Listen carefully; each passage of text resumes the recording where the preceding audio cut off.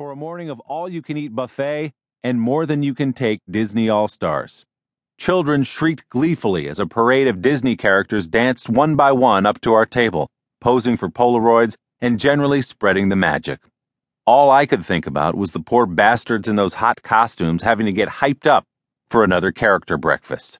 My dad looked at tall, lanky, 13-year-old me in that sea of Disney, about the same size as Goofy by then, and just started laughing.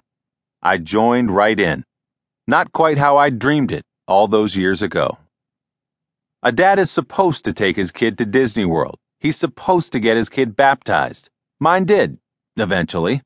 A dad is supposed to send his kid to camp to teach him how to fish, to grill, and to drive stick. Mine did, kind of. A dad's supposed to talk to his son about the birds and the bees, the value of $1, and responsible drinking. My dad and I had most of those talks. Well, some of them. Okay, we didn't have a single one of those father-son talks. My dad grew up in the middle of the stoic Midwest in a time and place where you didn't sit down and talk about your feelings a whole lot. I'm guessing 1950s Champaign, Illinois was not a lucrative place to be a shrink. I never heard the fatherly phrase, "Sit down, Willie, your mother and I would like to talk to you." My relationship with my dad has always been based on laughter.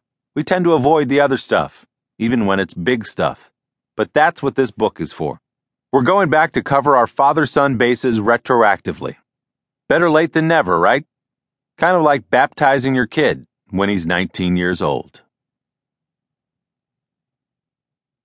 Chapter 1. The Birds and the Bees, of which we dared not speak. Bill. Sorry I never got around to having that talk with you about the birds and the bees, Willie. For openers, I didn't want you contradicting me. I worried that you knew more about this subject than I did. They'd begun teaching it in elementary school, and if the surveys were accurate, the practical field exercises began shortly thereafter. On the other hand, how many fathers actually have the talk? I'd like to see a survey on that. At what moment do you have it? At what age? Where? Should it involve an AV component? I envisioned our talk occurring naturally, maybe at a rough-hewn picnic table in the woods, with chipmunks scampering about, a pair of cooing lovebirds perched side by side on a tree branch, and Bambi turning to look on. Very mellow, like a stool softener commercial. But we never went in the woods. I'd heard of dads who just turned the whole thing over to their parish priests. But what do priests know? Don't answer that. And wouldn't it have felt awkward asking our local Catholic priest to provide you with sex education when we were Presbyterian? And by the way, why the birds and the bees? There's the whole pollination thing with bees, I guess, what with your stamens and your pistils and all that. But birds? I've never seen robins screwing, have you? A little French beaking, maybe.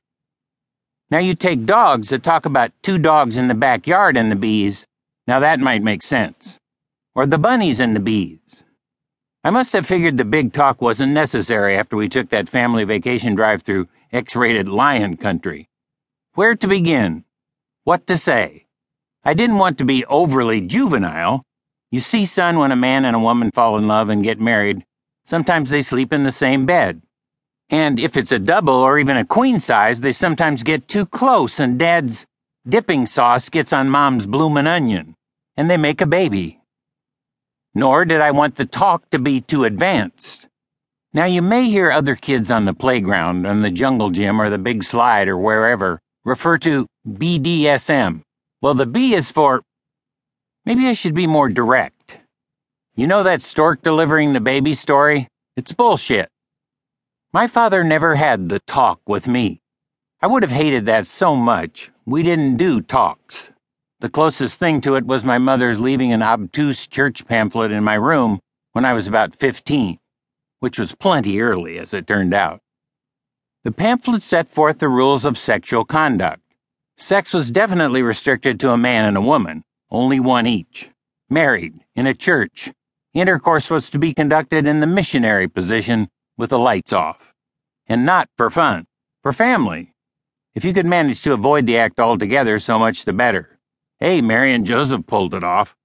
Oh, and nothing with the suffix job or style. These rules were from God. For the most part, kids learn about the birds and the bees.